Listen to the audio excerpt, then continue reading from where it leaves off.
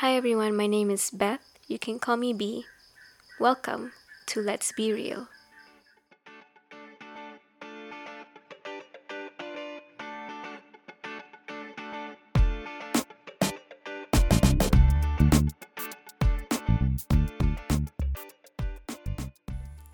Hi, hello again everyone. In today's episode, I want to talk about something near and dear to my heart, and it's something I'm sure a lot of you can also resonate with. A little something called imposter syndrome. What is it? How does it present itself in our behaviors and thought patterns? And what we can do to hopefully overcome it. Also, before I dive in, as always, I will be leaving links in the show notes to some articles on this topic if you're interested in learning more about it. So, what exactly is imposter syndrome? Imposter syndrome is a psychological pattern in which an individual doubts their accomplishments or talents and has a persistent internalized fear of being exposed as a quote unquote fraud. Despite external evidence of their competence, those experiencing this phenomenon remain convinced that they are frauds and do not deserve all they have achieved. Individuals with imposterism incorrectly attribute their success to luck or interpret it as a result of deceiving others into thinking that they are more intelligent than they perceive themselves to be. So, the psychologists who first coined the term in 1978, Pauline Rose Clance and Suzanne Imes, they originally theorized that this phenomenon was unique to women. But since then, research shows that anyone can be affected by it. And psychologist Audrey Irvin says that it applies to anyone who isn't able to internalize their own successes. The first scale designated to measure characteristics of imposter phenomenon was designed by Clance in 1985, and it is called the Clance Imposter Phenomenon Scale, or CIP scale. I will be linking this scale in the show notes, by the way, if you want to take the test. We can compare scores. I got an 86, which is not very good, and trust me to be an overachiever in a test measuring imposter syndrome tendencies, right? Anyway, this scale can be used to determine if characteristics of fear are present and to what extent. The aspects of fear include fear of evaluation, fear of not continuing success, and fear of not being as capable as others. In her 1985 paper, Clance explained that the imposter phenomenon can be distinguished by the following 6 dimensions. 1. The imposter cycle, and I'll explain this briefly later on. 2. The need to be special or the best. 3. Characteristics of Superman/Superwoman. I'll also be explaining this later. 4. Fear of failure. 5. Denial of ability and discounting praise. And 6. Feeling fear and guilt about success. Okay, so that was pretty straightforward, but what exactly does the imposter cycle look like? The imposter cycle begins with an achievement-related task, like a work or school assignment. Feelings of anxiety, self-doubt, and worry immediately follow. The cycle accounts for 2 possible reactions that stem from these feelings: over-preparation or procrastination. If you respond by procrastination, you will view the successful outcome as a matter of luck. But if you respond with over-preparation, you will view the successful outcome as a result of hard work. The thing is, in the imposter cycle, gaining success through hard work or luck is not interpreted as a matter of true personal ability. This means that it doesn't really matter which mechanism you used to complete the task, procrastination or over-preparation, because in your brain, even if the outcome results in a positive response, the feedback given has no effect on your perception of your personal success. So you basically discount and brush off any positive feedback as not sincere or not truly applicable to you.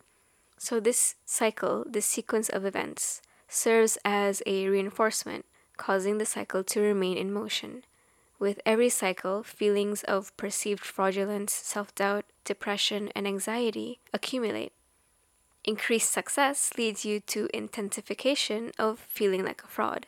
This experience causes you to remain haunted by your lack of perceived personal ability and believing that at any point you could be exposed for who you think you really are keeps the cycle in motion. So, how are you doing? Still with me? Raise your hand if you have ever been personally victimized by Dr. Pauline Rose Clance.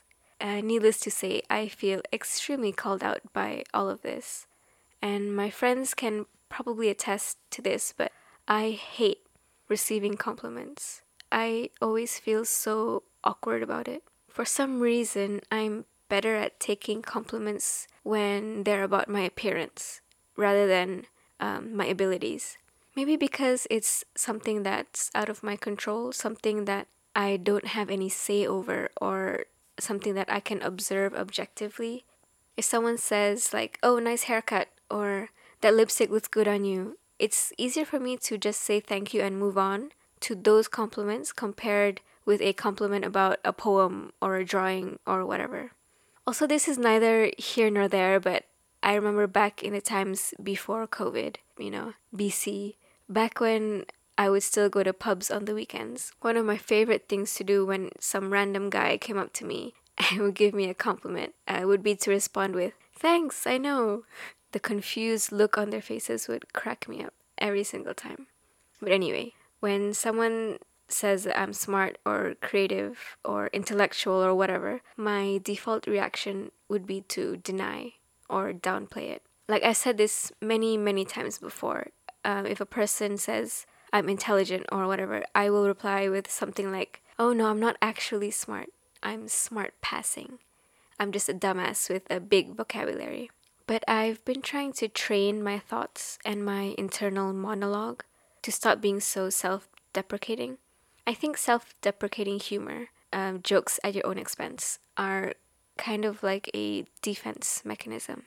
It's like before someone finds out I'm actually not as intelligent as I pretend to be, let me make a joke about it so that if I do get exposed, then I can say, "Well, I told you so. I did warn you," Anyway, there isn't just one reason for why a person would experience imposter syndrome. Sometimes it's just how your brain is wired, like how some people are more prone to anxiety. Sometimes it's experiences from childhood or your family history, something that made you internalize this belief that in order to be lovable or worthy of love, you have to achieve certain things. And sometimes it's external forces like a toxic environment or institutionalized discrimination. Sometimes it's a combination of all the above. So imposter syndrome can manifest itself in a lot of different ways. Personally, an example from me, for the longest time I would hesitate to call myself a poet. I still don't really like doing that, to be honest. I would refer to myself as a graphic designer who dabbles in poetry. I feel the same way with the word artist. I feel like I haven't done enough to deserve the title. And I know that it's silly.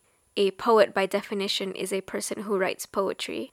An artist, by definition, is a person who makes art. Do I write poetry and make art? Yes. So why do I feel like I shouldn't call myself a poet or an artist? According to Valerie Young, who wrote a book on imposter syndrome called The Secret Thoughts of Successful Women, Why Capable People Suffer from the Imposter Syndrome and How to Thrive in Spite of It. What a long-ass title, Valerie. There are 5 patterns or subgroups of people who experience imposter syndrome. These 5 subgroups are perfectionists, experts, natural geniuses, soloists, and supermen/women. So perfectionists, pretty self-explanatory. If it isn't perfect, then it's a failure, basically. They often hold themselves to a high standard, and then when they fail to meet that standard, they beat themselves up about it and question their own competence. Experts feel like they need to know every piece of information before they even start a project. They won't apply for a job if they don't meet all the criteria in the posting, and they might be hesitant to ask a question in class or speak up in a meeting at work because they're afraid of looking stupid if they don't already know the answer. Natural geniuses are used to things coming easily for them because they're naturally gifted in certain areas. So when they struggle to accomplish a task in another area of their lives, they assume they're lacking or incompetent. Soloists equate asking for help with weakness or failure. They feel like they have to accomplish tasks all on their own or it doesn't really count. And if they can't handle it by themselves, they're a fraud. Supermen or superwomen push themselves to work harder than those around them to prove that they're not imposters. They feel the need to succeed in all aspects of life, at work, as parents, as partners, and they may feel stressed when they're not accomplishing something. They probably put too much emphasis on accomplishments as a way to measure their self-worth. So personally, I relate to all 5 of these, but the ones that resonate the most with me are the expert and the natural genius. If I'm not already an expert at something or knowledgeable about something, I will be very tempted to just quit because I hate feeling stupid, basically. When I was a kid, a lot of stuff came easily to me, especially writing. I was good at analyzing and picking stuff apart and then communicating my thoughts on it. I was a natural born bullshitter, is what I'm trying to say. I could extrapolate and hypothesize like nobody's business. But as I got older, school got harder. I couldn't get away with putting in the minimum effort anymore. So when I started struggling in my studies, I started feeling like a fraud. All this while I thought I was smart, but then my grades started slipping. So my brain was like, well, maybe you're not so smart after all. Maybe you were faking it this whole time. And that thinking pattern would follow me into adulthood. And let me tell you, it's really hard to shake off. So is it possible to rewire our brains into healthier thought patterns? I would say it is. The brain is not like some static thing. You can train it and condition it, but it takes time and consistency. So I'll share some brain hacks that have worked for me in the past. They don't work all the time, and they might not work for everyone, but hopefully you guys might get some use out of it. So the first brain hack would be to surround yourself with creative or like-minded people who you can look up to. I'm sure you've heard that cliche phrase, you are the average of the 5 people you spend the most time with. Of course, it's not literal, but there is a lot of truth to that. Your behavior and perception is greatly affected by the behavior of the people in your sphere of influence. So when you're around creative or talented people who are into the same shit as you are, who are doing things you wish you could do, you give yourself permission to behave more like them and at the same time more like your ideal self. It's like you're all on the same team or you're all striving for a certain goal. And when you feel comfortable and accepted in a supportive friend group, it's easier to go out on a limb with a risky project or to branch out and learn a new skill from them. Also, if you get into the habit of consulting your friends and peers and asking them for constructive criticism, it's easier for you to see yourself and your work through an objective lens. Sometimes you need that third party to gain a more accurate perspective, especially if your brain has this tendency of downplaying and dismissing your accomplishments.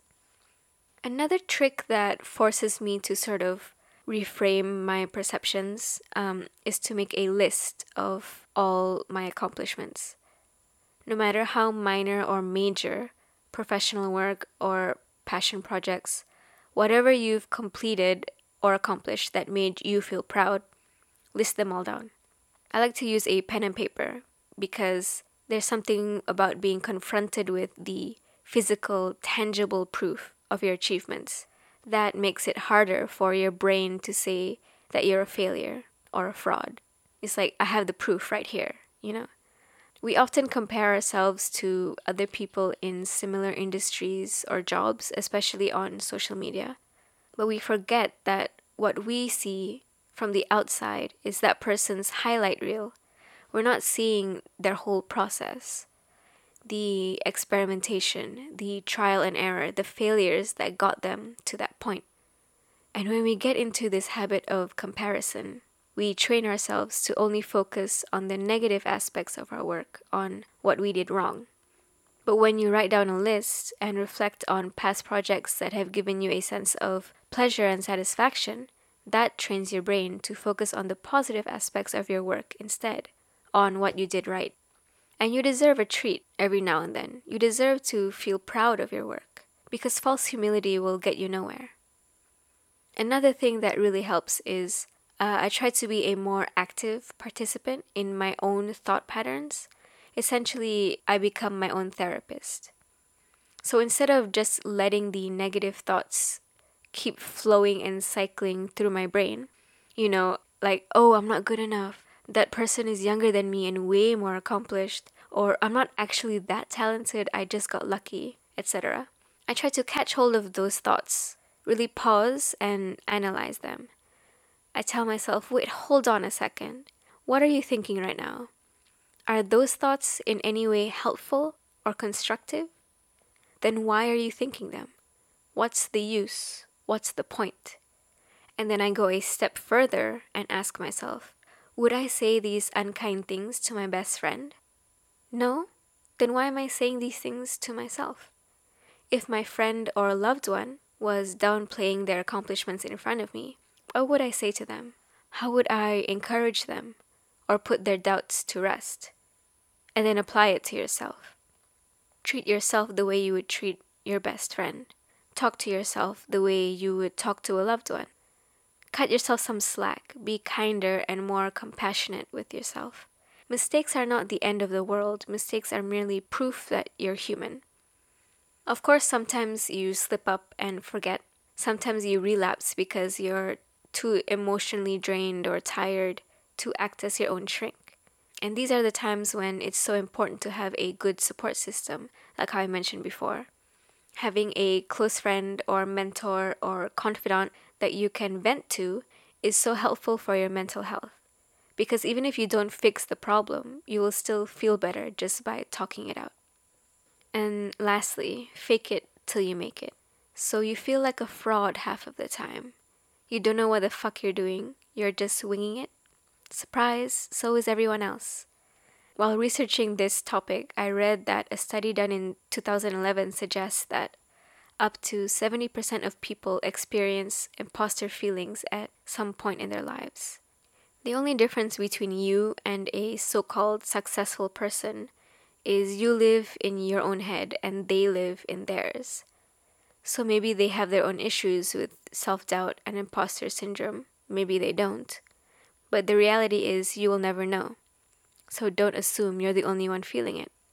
Just because you can't see their inner turmoil doesn't mean they've never experienced it.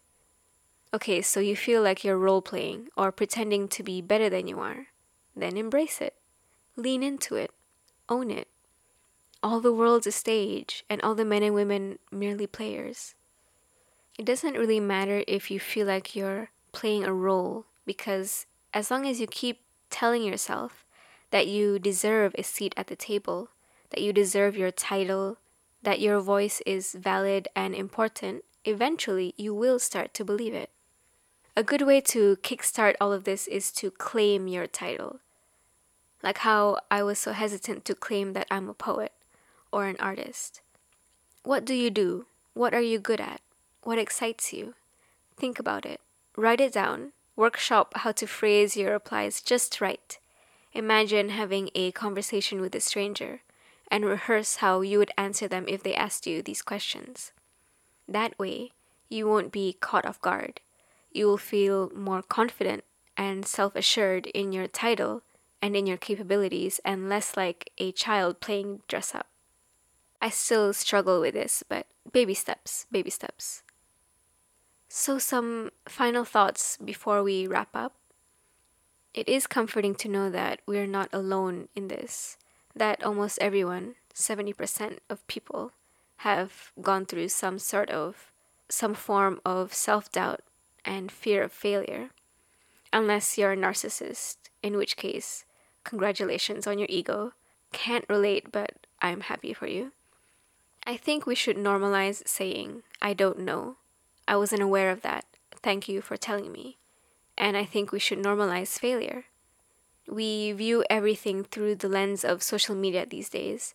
And like I said before, social media is not an accurate portrayal of a person's life. It is a highlight reel. And I know it's only natural to want to share happy moments with your friends and family and followers, but maybe we should try to share the vulnerable moments too, the fuck ups and the mistakes. Maybe social media influencers and celebrities should be more transparent with the content they publish. Or maybe we should be more mindful of how we consume that content, bearing in mind that perfection is unattainable. And we're all flawed human beings trying to make our way through this bitch of an existence. But that's probably another topic for another episode. We have officially reached the end of today's episode, and I would like to wrap it all up with a quote by Marianne Williamson. Fair warning, there are some religious overtones in this quote, so to all the atheists or non-believers out there, don't say I didn't warn you. It's just a really lovely quote which I feel is relevant to today's topic. Our deepest fear is not that we are inadequate. Our deepest fear is that we are powerful beyond measure. It is our light, not our darkness, that most frightens us. We ask ourselves, who am I to be brilliant, gorgeous, talented, fabulous? Actually, who are you not to be? You are a child of God. Your playing small does not serve the world. There is nothing enlightened about shrinking so that other people won't feel insecure around you. We are all meant to shine as children do. We were born to make manifest the glory of God that is within us. It's not just in some of us, it's in everyone. And as we let our own light shine, we unconsciously give other people permission to do the same. As we are liberated from our own fear, our presence automatically liberates others. And that's it, guys. As always, thanks for listening, and stay safe, everyone.